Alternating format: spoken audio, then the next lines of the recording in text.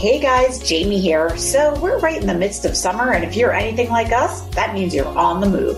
Christine is out paddleboarding every day, Heidi is being the yoga goddess that she is, Megan's running miles around New Jersey, and I just spent 2 weeks moving and building furniture in my new home here in Pennsylvania. So suffice it to say, we're sore. For aches and pains, Team Off the Gram uses Arnicare, which is a natural, over-the-counter topical pain relief gel made from mountain daisies. The gel not only relieves muscle pain and stiffness, but it also relieves swelling from injuries and discoloration from bruises. So whether you're working out, doing home improvement projects or yard work, or even just sitting too long at a computer, Arnicare gel is essential for self-care. Visit arnicare.com and use the code OFFTHEGRAM at checkout for 20% off through August 31st.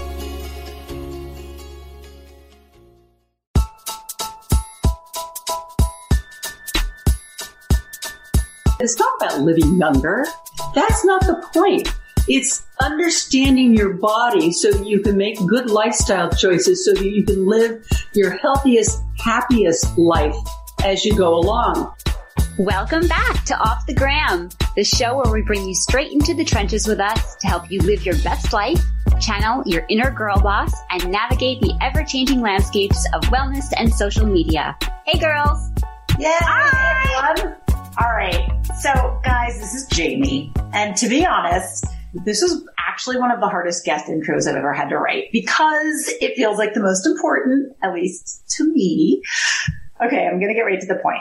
Our guest today is Joan Lunden, award-winning journalist, best-selling author, motivational speaker, successful entrepreneur, one of America's most recognized and trusted television personalities, and mother of 7, one of whom is me. So my mom was the co-host of Good Morning America for nearly 2 decades, delivering news, lifestyle tips, and cultural insights into American homes daily. As the longest running host ever on early morning television, she reported from 26 countries, covered 4 presidents and 5 Olympics, and still managed to have time to be at every one of my school recitals and horse shows. She literally redefined what it meant to be a working mom in America, and she is my biggest role model and cheerleader. So I am so honored to have her here with us today. So gals, let's welcome the lady my boys call JoJo, aka Joan Lunden. Yay! And I am so proud of the woman that Jamie has become and of the mommy that she is. That's really, it's kind of like the biggest compliment a woman can have is to see her daughters grow into these wonderful, caring, compassionate women who are such great mommies. And then you say, I must have done something right. I'd say you did a lot of things right. Jamie is definitely one of my favorite humans on the planet. This is Heidi. I think you did a lot of things right. So and how is she so put together, on it with every single thing? You did not miss a step. Type A, and I definitely got that. The apple doesn't fall far from the tree with that. Yep. Love it. Well, I also think it's I think, Jamie, one of the things that impresses me the most, and again, this is Heidi about you as a mom, is how really you don't miss things, even though you do 8 million jobs and wear 8 million hats.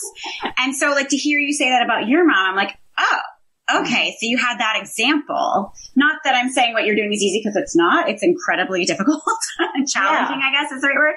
But that's amazing that you 2 women figured that out. But you know what, Heidi? I think when you're a working mom, you're always asking yourself that question. Am I doing okay? Am I a good enough mom while I'm working? I started that when it was almost like on the kind of the early edge of the frontier of working moms. I was probably one of the first women that was allowed to bring my child to work with me. That was Jamie. She was 7 weeks old. I scooped her out of her crib every morning and tried to change her diaper without waking her. And she was in the back seat with me, nursing while I read my script. And, I was always asking myself that question, though. And when the girls got older, when I heard the press asking them that question, I almost held my breath, to be very honest. And then I heard Jamie say, you know what I learned by having a mom like Joan is that you can do a lot of things as a woman. You can be a mom, you can work, you can do all kinds. You can be a television person, but also write books. And it's almost like you go, It's amazing, and it's a huge feat, and you should really, like, you should be, I know this sounds silly as like a younger person saying, but like, you should be so proud of yourself every day. It's remarkable, and it's so inspiring to all other working moms. So thank you. Well, it's actually quite funny. I'm like lovingly smiling as I'm like texting my husband being like, can you keep Mason quiet out there? Because I can hear everything he's saying on the mic and I'm going to kill you all.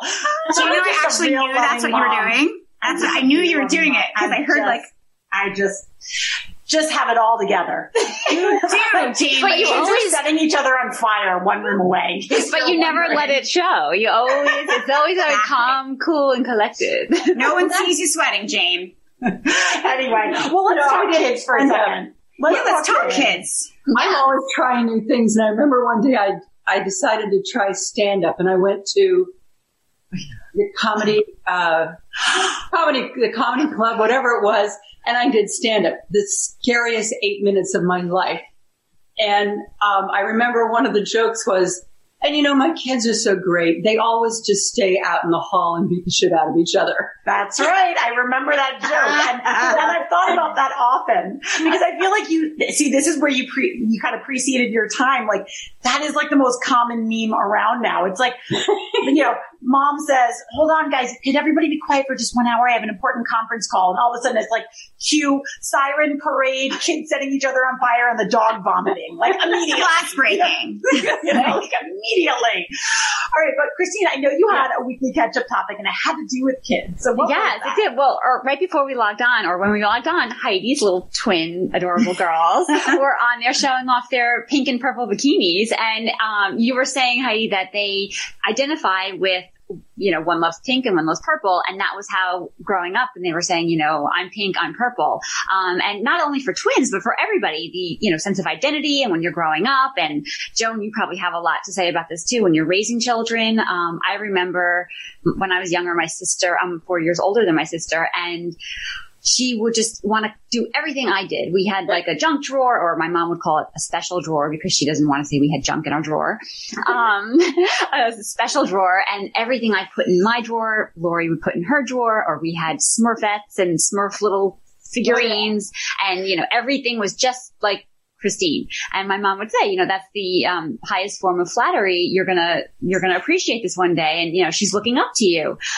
But I guess, you know, maybe Heidi or whoever wants to take this, when you're raising children, I don't have children, but I remember with my sister and I, what do you do to make them each have their own identity and teach them that they can be their own person? Well, I think Joan's going to have a lot better things to say than I do, so I'll start, and then you'll make it a lot better. He's just turned 5 last week, so I don't have the most experience. They are my oldest. But so it was really like earth shattering to me how early they latched onto a color to differentiate themselves. Like I didn't know that cognitively they were aware. Like so we'd gotten a gift when they were born, and they were these 2 pillows. They both had pink gingham on the outside and they were white pillows, but their names were embroidered on the inside in one. And Alexia's was purple and Priscilla's was pink. They were a gift. And so I put them in their cribs, and then one of my mom's friend hand knitted them baby blankets. One was purple and one was pink. And I never really thought much about like who was going to get which. But at some point, you know, like, come on, like in the first 6 months of having twins, maybe Joan, you probably weathered this a lot more smoothly than I did. But the first 6 months were really challenging for me, especially since they were my first. Like it was, and they were preemie, so like they had horrific reflux. It was basically like screaming for 2 hours every feeding, trying to like force feed them. It was this first 6 months was hard, and then every day after that has gotten better, which thank goodness. But I think they were about 6 months, and I was loading them into, you know, the stroller, and I hadn't gotten those 7 a.m. infant things yet that like zip up onto the stroller. So I was just putting blankets on them to take them outside. And I was like, oh, who gets what? And, you know, it was like, oh, well, Alexia has the purple pillow, so the purple blanket should go to her. Like, it's just easier. Right? So that's how I started. And then at about 6 months, I just sort of threw them on them, like not thinking, right? And they started hysterically crying. Because apparently I had given, so 6 months old, I had given Priscilla the purple and Alexia the pink. and they screaming. And I sort of like saw them like reaching, and then I was like, they can't actually want the other color, can they? That's so young. And I know. And I switched it and they stopped crying. And I was just like, like, I just couldn't believe at that age they were cognitively aware of it. So they clearly decided that for themselves based on these 2 baby gifts. So you guys, baby gifts matter. Especially with twins, apparently. And I mean, you know, pre-show, we were talking, like, Joan had mentioned that she dressed Jamie and her closest sister in age together. And I, whenever possible, dress my children the same because it's less to think about, quite frankly. It's just easier to buy the same thing. It's adorable. It's adorable. And I think, like, what's better than one cute baby outfit? 2! Like, you know. And then when the parents match too, that's even better. Oh my God, that's nauseating. Sorry, guys. But Mom, you have twins too, but yours are boy-girl. So, like, how does that work with them? Because you have 2 sets of twins, of course. So Heidi, you know, you guys are both have your twin story, but it obviously manifests a little different since yours are boy-girl. So what does that look like for you? Well, first of all, when it comes to being when they're little babies, I made a recording, and it was maybe a 20-minute recording, because our twins, I had the first 3, and then we had a surrogate who had both sets of twins. And I sent her this recording, and she used to put it on her belly every night. And so they knew your voice. They would hear my voice. And when they were born and then screaming, crying, which you want them to do, but when I held them and I talked to them, they immediately calmed down. Wow. And I'm convinced that, you know, and the experts say that they do hear and understand and recognize that voice. But, you know, as they've grown up, and when we have friends come over, when one of them has a friend come over, I almost feel obligated to call their parent and say, so I know you only have 1 child, but they're coming into a house where there are 4, a little rambunctious in this house. So I'm just letting you know, it's like coming over to a class play date. There are 4. And when they were little, we had a bathtub in the bathroom off the family room. It was a long one. We put all 4 in. I would put 4 towels, 4, jammy sets, 4 Dessitans, 4 diapers, and we'd bring them out. It was like literally, it was an assembly line. But now, of course, they're grown up. They think they're grown up. They're 15 and 17. But it's tough being so close in age. Like, they get out of school and they go to all these different things. And there are some, like 2 of them are alpha. And we joke because, we made all of our embryos at one time and the doctor picked some each time. I have Kate and Max, the older, and Kim and Jack, the younger. But the real twins are Kate and Jack, the younger, and Max and Kim. They look alike, they act alike, they have the same demeanor. These 2 are total alpha. Alpha female, she's the captain of the soccer team, the captain of the tennis. Let's just call it, she's the popular girl. She's a cool girl. She's a cool girl. Jack is like the star of the football team. He's the stud. He's a stud. I just always worry that he understands that he's a stud. Oh. Don't worry, I don't think he listens to my podcast. I was going to say, don't let him listen. And then the other 2 are in a different school. They're in a private school with 200 kids. The other 2 are in Greenwich High School with 3,500 kids and love it. And which is where Heidi went too. Yeah, did you know that? Yeah.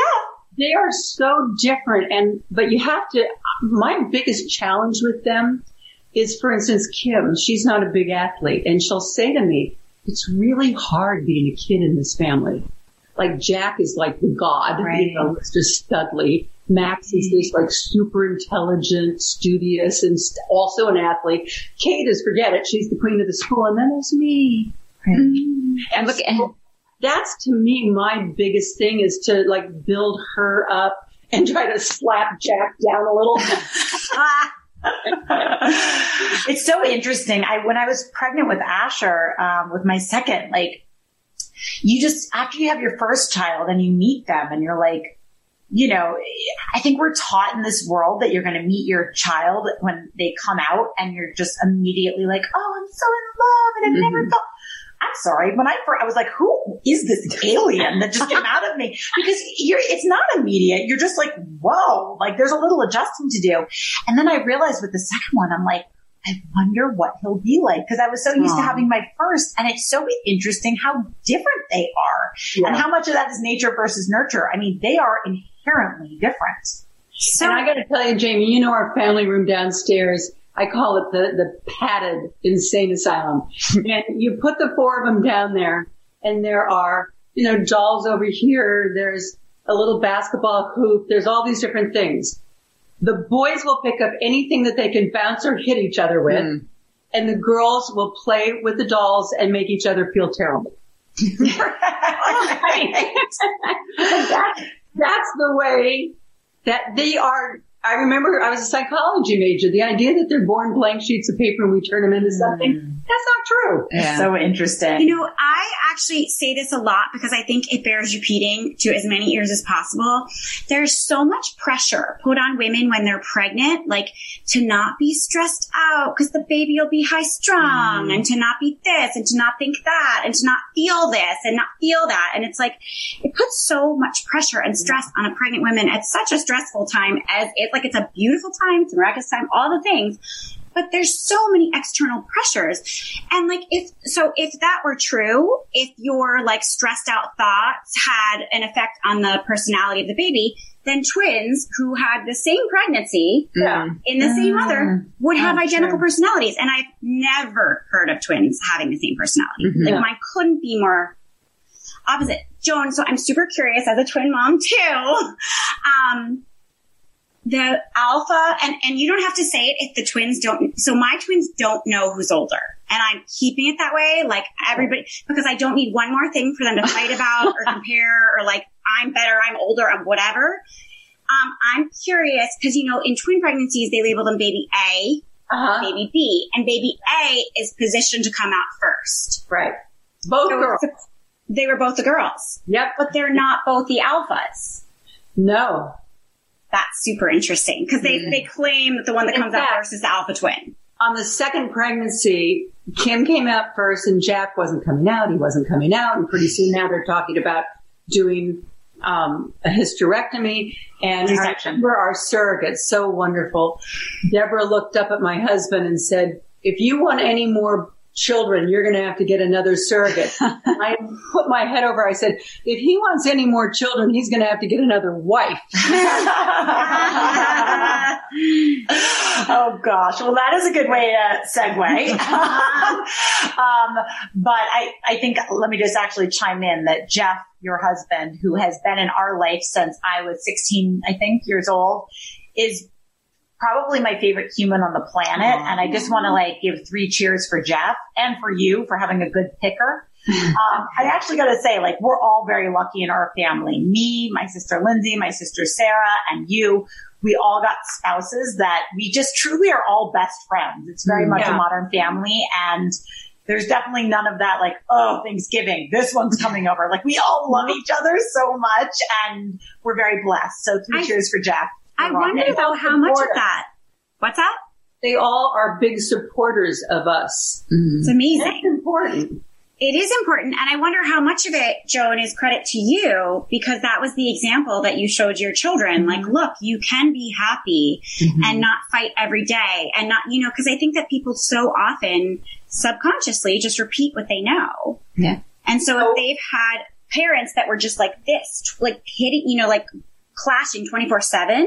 I think that's kind of who they marry because that's what they think love and marriage is, as opposed to if you've seen and I almost think especially if it's a second marriage because it's look, they got the chance to do it right. They figured out everything that didn't work and here's what works. So look at this, learn from this, and as your children, they get to see. Well, and I have a quick question. This is Christine. I don't have children, but we just had this conversation yesterday with our neighbors who have grown kids who are in college now. And we were comparing their sort of form of parenting to what I see my sister doing and what I see close friends of mine doing, where it's so on top of the children right now. And there's such this, I don't know, there's so many rules, there's so many books, there's so many, rights and wrongs. And it's almost like not letting the children learn for themselves or feel for themselves. Or there was an instance yesterday where the child went over to the dog and everybody had a million things to say about what that child should do when he got near the dog. And you could see initially he just wanted to go and touch the dog and he was fine. He wasn't scared. And the second everybody had something to say and, it was so many things you can see. He walked away and he didn't know how he felt about dogs anymore. And he probably was never going to touch a dog again. That form of parenting, unfortunately, we see it go all the way up to college. Yeah. And beyond. And beyond. But I remember we were on the parents committee at UPenn for 8 years because Lindsay went there and Sarah went there. And we used to hear them always complain about these parents that would call to argue about the grade the student got. Like, they don't want to hear from the parent. They want to hear from the kid. Mm-hmm. But, you think about growing up with parents fighting. I used to go every Saturday morning or every Sunday morning for a long car ride with Jamie, taking her to a horse show somewhere. And we were driving back home one day and this is just quiet. And all of a sudden out of the blue, she said, "What's up with you and Dad?" And I looked at her and I said, "What?" She said, "Obviously there's a problem." I said, "What? You don't see us fighting?" She said, "That's right. You guys don't talk." Like, we didn't fight in front of the kids, but we were living like completely separate lives under the same roof. Mm-hmm. And she saw it and she noticed it. But I really tried really hard, and she'll attest to this, that, it's tough when you decide you can't remain married to a person. Because your biggest worry and concern is of the children. Mm-hmm. And I tried my best never to denigrate. As mad as I was and as upset and whatever, if Jamie won something in a big horse show, she knows the very first thing I would do. I would get my phone out and I would call her father and I would say to Jamie, "Tell him about it." And she would sometimes say, "I don't want to do that." And I said, if it was the other way around, I would want to be the one being called, because he never went to any of the horse shows or anything. Never. And to this day, I'm so glad that I took that, that I followed that path. Higher road. Because they all now have, relationships with their dad, and they should. Mm-hmm. You never said a bad thing about him, and it was very, very inspiring. Jamie, you're like that, I have to say. You are the one very few people I know are like that. And, I always, that is one quality about you that I so admire.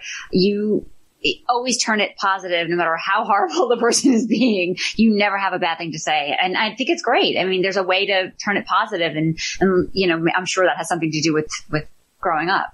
Well, it's all part of wellness. It's all part of wellness. It's negative energy, Mm-hmm. But it's so important, Jamie, at least to me. I was so thankful that I met Jeff, and that my girls, still while they were young enough, would see two people having an incredibly close, loving, friendly. I mean, he's not just my husband. He's my best friend. He's a very charismatic, very positive guy. And I was so happy that the girls got to see that would be the role model that they would think about the most going into a marriage. Absolutely. And clearly they did. Yep. Jamie's marriage is one of my faves. Yeah, I know. I'm lucky. George is a good guy. But so can we get to sweat this? Because speaking of George and my crazy life, as you guys know, we just moved into this like crazy, beautiful house in Pennsylvania, and we're like kind of loving every second of it. I'm not going to lie. So to bring everyone up to speed, if you haven't been following along, we moved from our little 2-bedroom apartment in New York City. It's a post-COVID move for us, but it's not just because of COVID. To come closer to my job on QVC, and because we found a great house. So here we've been moving into this house for the last week, and I have had more muscle aches and bumps and bruises from unboxing and setting up furniture than I would get from a week of workouts. Like, it's been crazy. So I'm actually really grateful for our Sweat this week, because Off the Gram has partnered with Arnicare, which is a natural over-the-counter topical pain relief gel made from mountain daisies. This is one of my favorite products. And Heidi, I know you have used it too, because I've had it for like ever.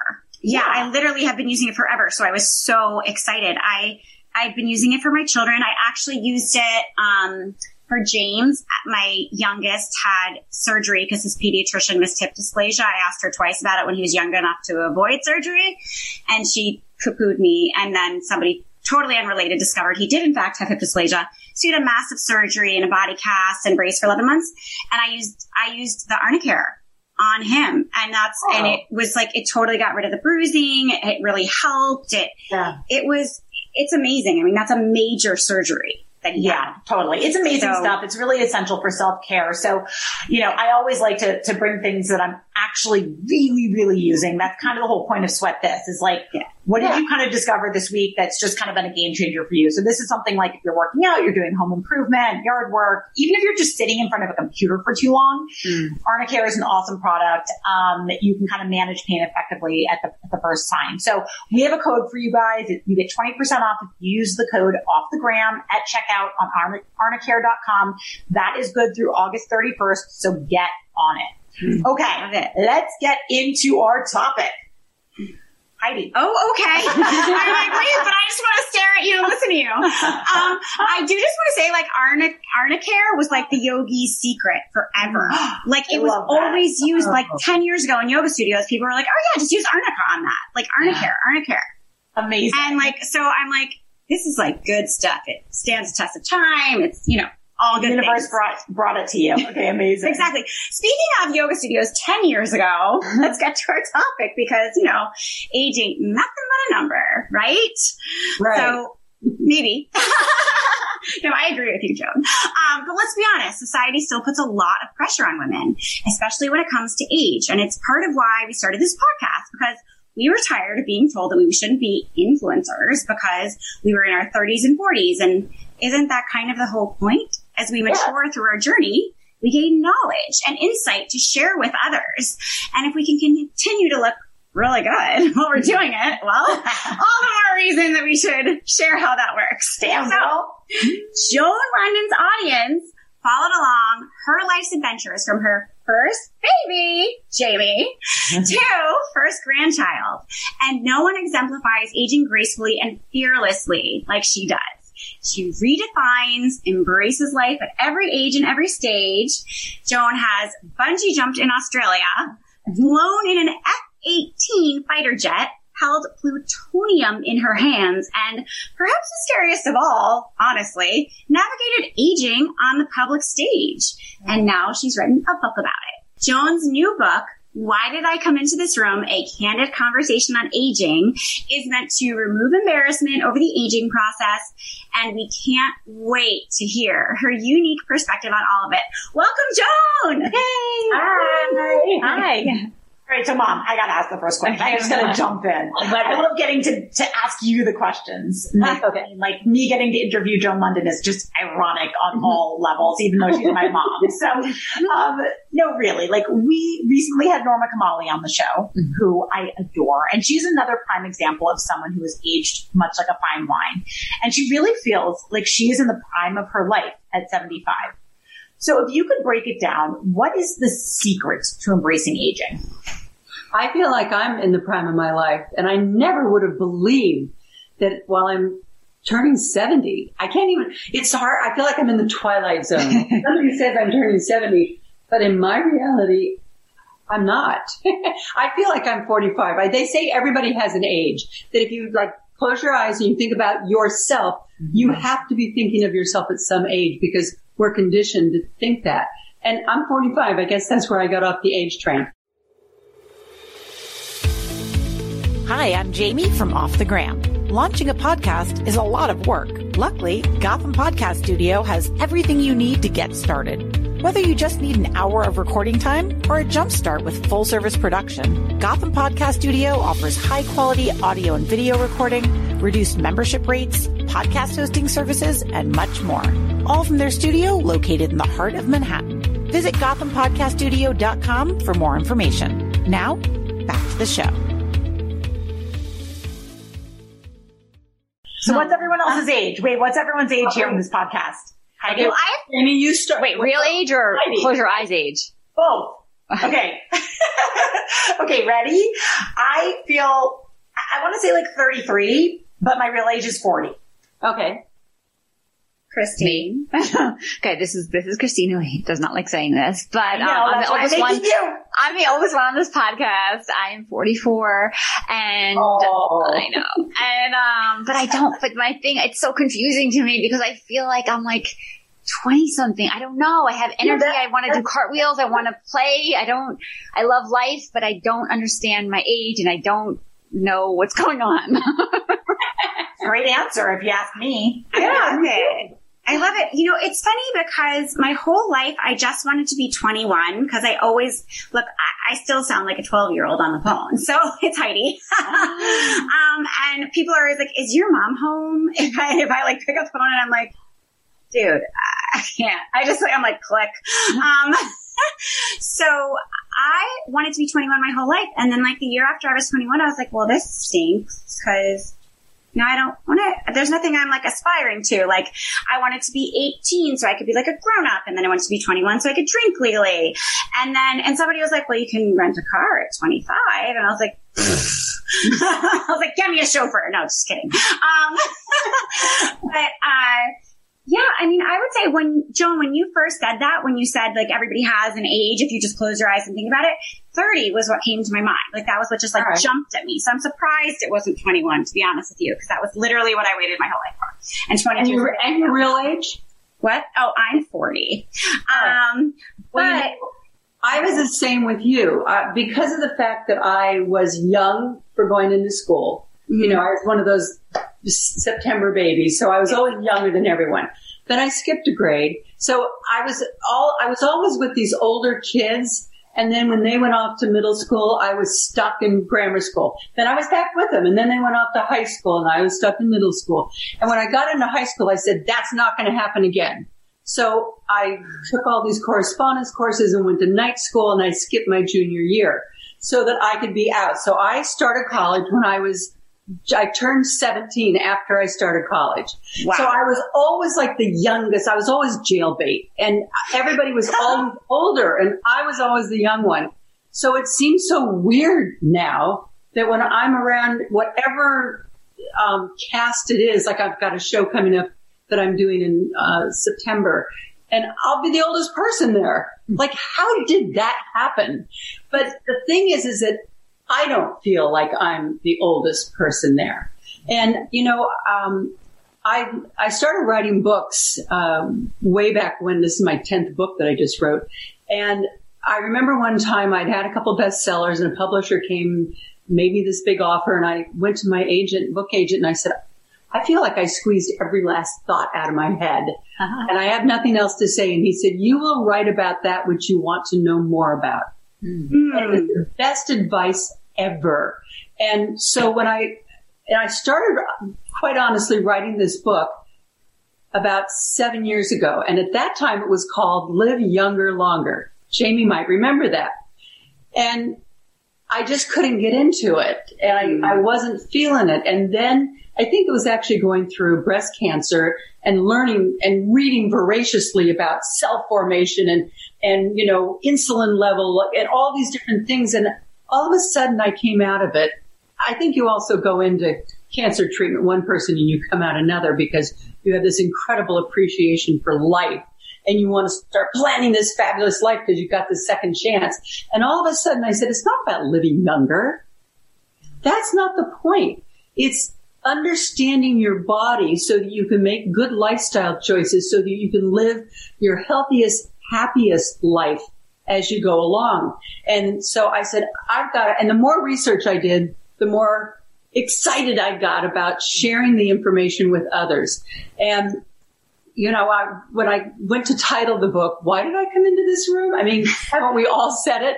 And I remember Jeff, my husband, he said, you shouldn't do that. That's making fun of people. I said, no, it isn't. It's using humor to connect with people because everyone, and you don't think about it if you're 20, but man, if you're 40 something or 50 or 60 something, you think, we're pregnant. Well, is something bad. That's right. And I was going to say that exact thing, Mom, because I love that you talk about things like bladder control or lack thereof, because it's one of the topics that my followers on NYC Fit Fam like the most when I share about, because they can relate, but it's something they don't really feel comfortable talking about. So it kind of brings me to the point that a lot of the issues that we deal with postpartum or as new mamas are the same that we deal with when we're aging. So your book is really great for women of all ages dealing with those embarrassing things that we all go through, right? I've had more women say to me, by the way, if they're in their 40s, 50s, 60s, 70s, they all say the same thing. You were writing to me. These are all the things that are happening to me. And they all say every 20-something female should have to read this book because it's a playbook. But, when you throw everything out on the table, and it's dumb that these things are taboo. They shouldn't be taboo because what happens when they're taboo is that each of us experience it singularly, like, oh my God, my waistline's expanding. I can't get to sleep at night. I can't lose weight anymore. I can't find my keys. I'm leaking when I sneeze. Like, I'm falling apart. I'm getting old. And then they go down this path. I'm not as sexy. I'm not as appealing. And pretty soon I'm not relevant. And that's a terrible path. Mm-hmm. So I wanted to put all of this out there and say these are biological things that happen to every single one of us. And yeah, they can be embarrassing, but you need to talk to your doctors about them because there's fixes for almost every one of them. I knew I had to do it with a sense of humor. So when I got to the chapter on what doctors would say, urinary incontinence, I made that chapter. I laughed so hard, tears rolled down my leg. You have to do this with a sense of humor. My exercise chapter is, why can't I lose weight like I lose my keys and my sex, and my libido? Wait, what about the cremation one? I like that. Oh, that at the end of the book. I want to be cremated. It's my last chance for a smoking hot body. That's amazing. If you do that and you use humor, and I use quotes in a lot of my books because I love quotes. They're like a few words that make this big impact that you remember them forever. And I thought, I can get across to women who wouldn't go out and buy some book by a doctor necessarily. They might buy it, but they might not read it. But with using humor and also being authentic and revealing when these things happen to you, that's when the magic happens. And that's when they say, oh my God, it happens to her too. Like, exactly. You want me to tell you the Spanx story? Yeah. Okay. So, I was at this big glamorous party and I wore this beaded gown that was very, very body shaping. And so therefore I wore shapewear, we'll call it, those torturous items like underneath, like a complete thing. So now I'm at the party and I need to go to the ladies' room. And so I made it to the ladies' room and I made it into the stall. But it is so hard to pull a long to the floor length beaded gown up over your boobs and then hold it and then try to get this thing like a scuba suit off of you. But let's say that undergarment won the race. Or we should say my bladder won the race. Oh no. Because you're in there. And I think it's like, your bladder knows you're there. You're in a bathroom. Oh yeah. You're there. They see it. It's time. Mm-hmm. So now what do? So I took it off, the very expensive garment. And I had this teeny little purse that my lipstick and my blush were in. So I had to stuff it into that little box that they put in ladies' stalls. Oh my God. And say, bye-bye, really expensive shapewear. And drop my gown to the floor and walk back out into this party bare-assed. You probably felt a lot better. Let's be real. No matter who I was talking to, I was like smiling because and you could probably breathe again too, right? Exactly. But you share, people aren't inspired by you because you're perfect. They're inspired by you because you will share how you handle your imperfections. That's where you can really inspire them. I love that. I know, saving that quote for our, for our quote section. Totally. Yeah, it's really true. And this is why I think this book is really relatable for kind of all ages. And I was wondering if you could go back and tell your 25-year-old self one thing, what would you tell her? Oh, I would say don't take everything so seriously. I mean, as you're going along as women, especially, I interviewed the other day a group of women for Women's Day magazine, and they were all very different. But this one young woman was, she was in the service, armed forces, I think Army, and she said we would be in a formation having our morning call, and the guy would yell at us and like degrade us. And she said, and when it was over and everyone started marching away, the guys marched away, they could have cared less. She said, I felt totally demeaned. I held on to it all day long. I thought I wasn't doing a good job. And why do we do that as women? Like we torture ourselves. You know, that's why in the book I did mind, body, soul. And the whole third part of the book is about getting to that point in your life. And it's interesting. It happens 40s, 50s, 60s, wherever it happens to you. It's a pivot point. It's a point where you feel all of a sudden you can kind of exhale. You're not trying to impress everybody anymore. You can look back and say, I did a pretty damn good job. I made it through a lot of challenges. I can pat myself on the back. The thing is you have to remember that then you're going to pivot because likely today you're going to have another 40, 50 years to live. But it's like, what did I not ever do that I really wanted to do? This is your chance to do it. But what's the old adage? With age comes wisdom, and it's true. And you all of a sudden are more comfortable in your skin. It's kind of like in your 20s and 30s, you were always worried about what everybody was talking about you. In your 40s and 50s, you tried to make sure they said the right thing. And in your 60s and 70s, you realized they weren't talking about you at all. Yeah. Everybody was worried about themselves the whole time. Like, get over it. Yeah, so I was on the same freedom. I was on, you and I don't know if you know it or not. I think it was happenstance, but we were on the same little talk show. Jessica D'Ambra was, you were on right before me. And I was listening to you were talking about the book and she was asking you questions even about children. She was so worried. She's in I think she's 40 or 41, the host. And she was asking you, is it dangerous? What do I have all these thoughts going through my head? Should I, shouldn't I? What do I do? And you told her, you're like, stop thinking and listening to all the noise around you and stop, taking all that pressure and do what you feel is right and do what your body is telling you. And I thought about that because I was the same way with, I don't think we're having children at this point, but with everything in life, I am older and I have a problem with always saying, like, I don't feel my age. I'm comparing myself to people who are younger, who I relate to. And comparison is the thief of joy. Yeah. Yes. And so when you said that, stop listening to the noise and just do you, really. I think that's, I took that and I think of that a lot. So let me tell you, the first chapter of the book is how old would you be if you didn't know how old you were? And I took Jamie and Lindsay and Sarah, the three older girls, to Morocco when they were teenagers. My whole idea was that I wanted to take them to a place in the world to see where people lived with no, running water and electricity and so that they'd go home and appreciate this amazing life we have here in America. And I then took my next set as well. But during that first trip, we had been to the Sahara Desert and gone on a camel ride and watch the sun come up on the Sahara. But we were going back and our driver saw a whole lot of sheep herders along the side of the road. And he pulled over and went and asked one of them if we could go into their tent, which was just a few hundred yards, a big tent where they all lived in.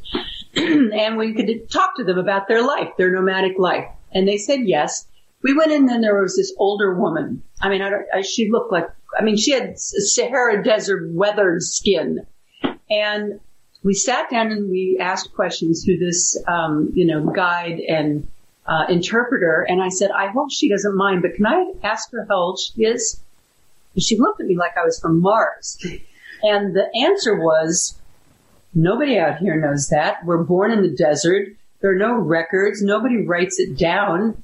Like, I have no idea how old I am. And I got back in that car that day and shut that door and I thought, wow. Like when the seasons change, she's not going to say, am I too old to take this tent down and roll it all up and put it on a donkey and go 100 miles? She'll just do it. And when I came back home, I thought, why are we so obsessed with age. You could take 5 women who are 66 years old.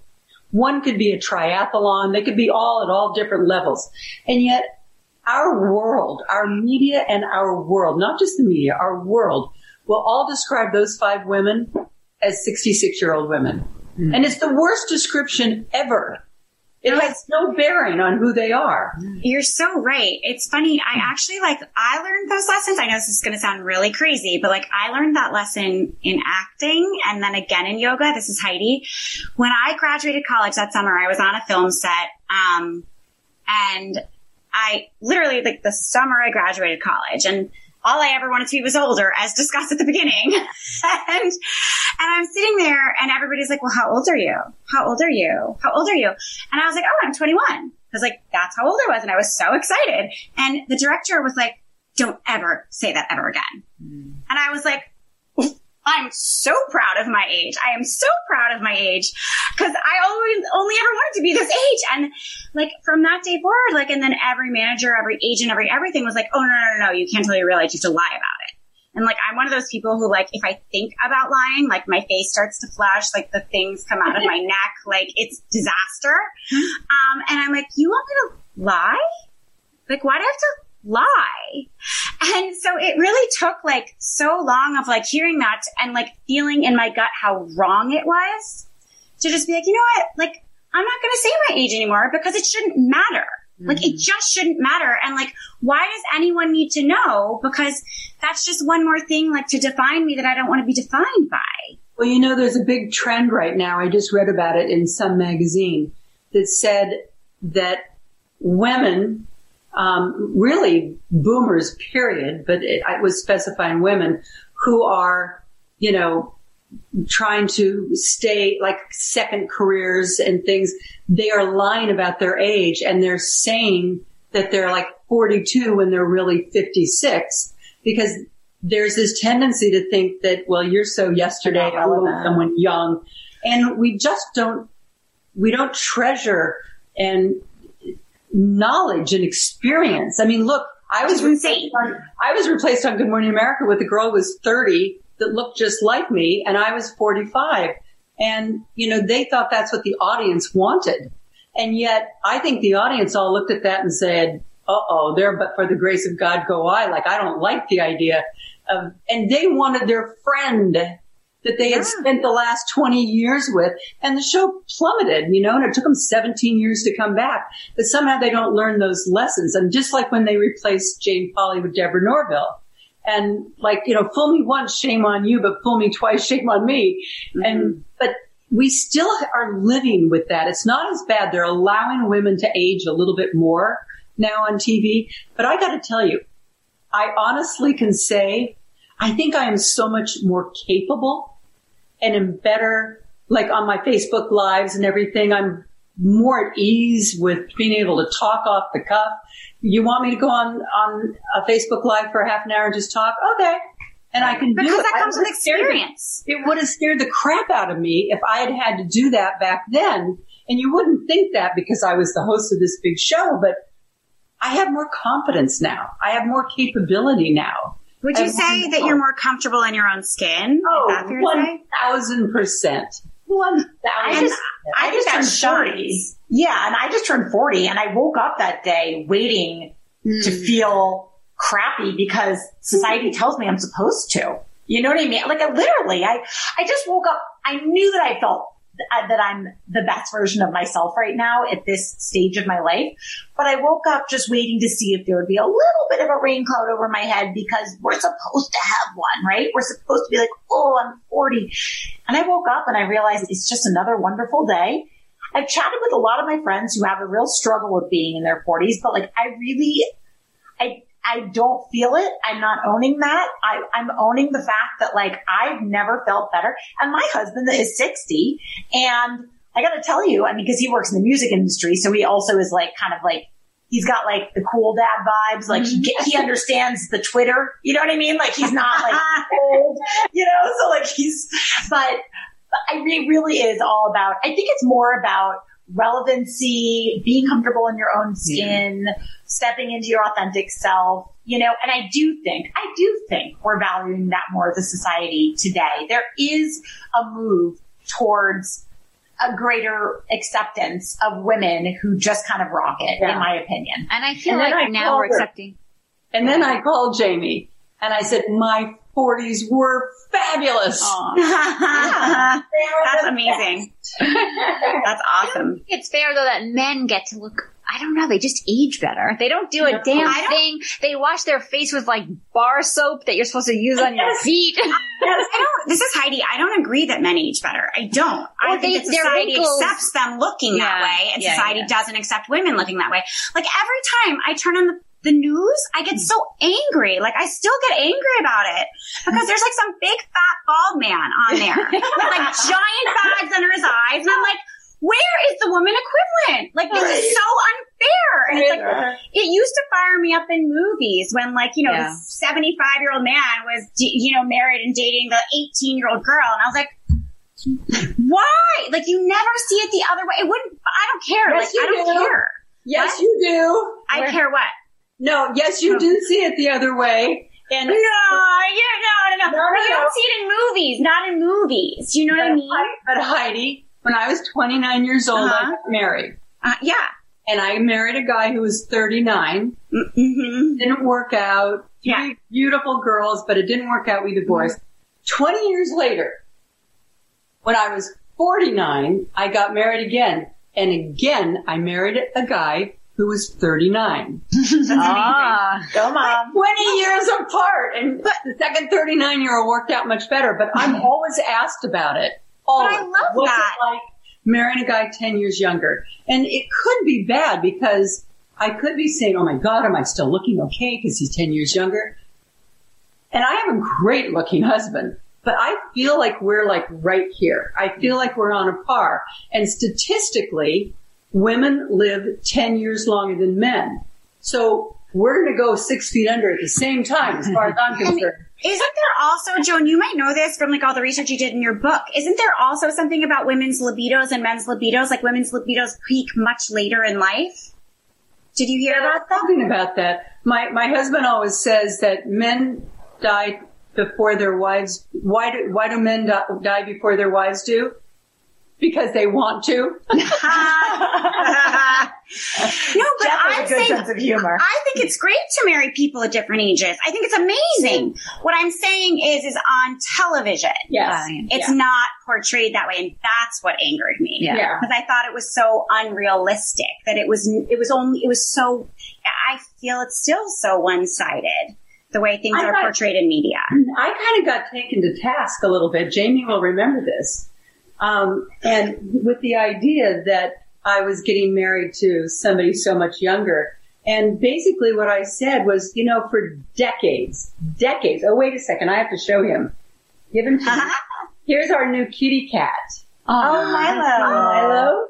Oh, so cute. Yeah. You know, I definitely got being an animal lover from my mom. Yeah. So he was sleeping in here and somebody just snuck in and got him. So, but I remember that time very well when everyone was saying, oh my God, she's 50 years old and he's 40 years old. And I said, you know what? For decades, eons, men have been divorcing and marrying women 20, 30 years younger than them. And they do it so often that it's not even a thought process in our heads when it happens. No, it's like a go you. Yeah, you don't blink an eye. And yet all of a sudden now that we can remain, you know, vital and energetic and, you know, engaged in life and relevant, why can't we do the same thing? Mm-hmm. Like, you know, and I mean, I chose to, you know, it really wasn't. He walked in to a deli and I looked up at him and I actually said, why can't I marry a nice guy like that? And Sarah, Jamie's little sister, she was probably 9 years old at the time, and she said, how do you know he's nice? I said, I don't know. It's just like, look at the smile on his face. It's not cocky, but it's confident. It could light up the Empire State Building. Looks like a nice guy. She said, well, then go over and say hi. Are you kidding? Is that really how it happened? No, that's what she said. And I said, because girls don't do that. She said, well, that's dumb. Then how are you going to meet him? And I said, well, I'm probably not going to meet him. Well, that's dumb. Out of the 9-year-old mouth. And finally, children are wise. he also kept looking at me. So I kept catching him looking at me, and he would catch me looking at him. And then he saw some people that he knew, and he went over to their table, and he was kind of like standing over their table. And one of them said, "You know who that is that you keep looking at over there?" He said, "I know, it's Joan London." And he said, "I'm going to go and I'm going to ask her out." And they're like, "No way." And he said, "Yep, I'd rather put my head on the pillow at night and know that I got a no than not knowing whether she would have said yes." And he came over to my table, and I was there with Sarah, who is 9, and my co-author, Laura Morton. We were working on one of the books.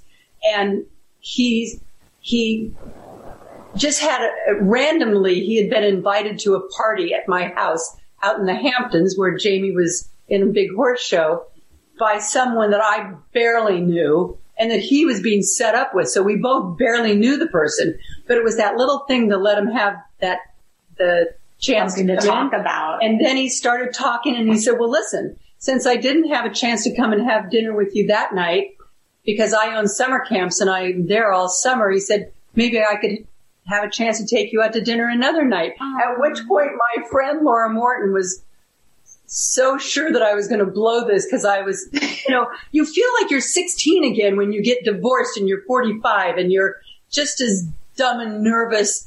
And so she took a pen out of her purse and took a piece of napkin and wrote down my phone number and handed it to him. It was the best. And he called on Monday morning right after the show. I love that story. So I didn't know cute. that.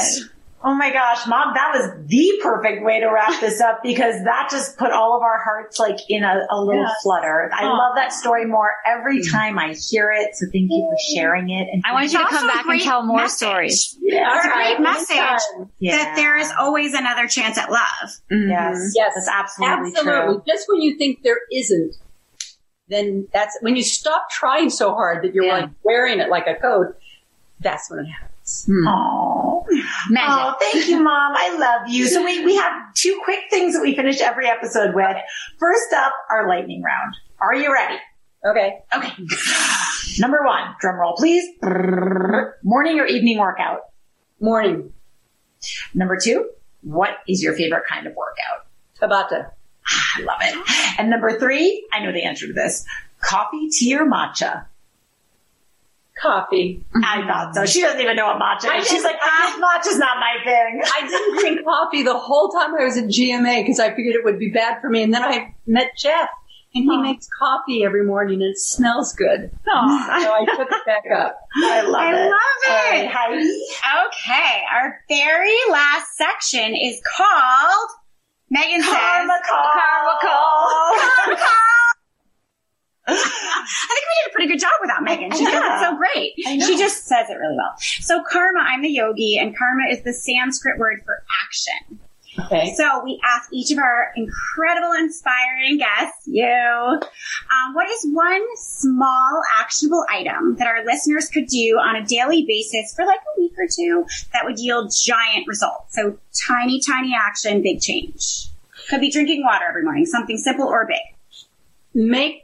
Don't just let the day happen to you. Make a plan and schedule your workout. And it doesn't have to be a lot. It can be getting down on the floor in the living room and doing something. That can be taking a walk, however much, and schedule your workout and schedule your hydration. Because otherwise at 6 o'clock at night, you think, did I ever drink any water today? I'm dying because Jamie is your daughter. That is Jamie to a T. She chugs that water, and she always tells everyone to make time to move those smart feet. Schedule. Aw, thank you, Mom. And to wake up in the morning and tell yourself it's going to be an awesome day. Yes. Out of bed. Yes. It's going to be an awesome day. Thank you. Amen, Mama. Well, thank you for joining us, and thank you everybody at home for listening. Don't forget to subscribe. We are on iTunes. We are on Spotify. We are on iHeart. Everywhere you can listen to podcasts. So go there, give us a rating, a review, and don't forget to follow us on the gram at Off the Gram Podcast. We'll see you next time. Bye.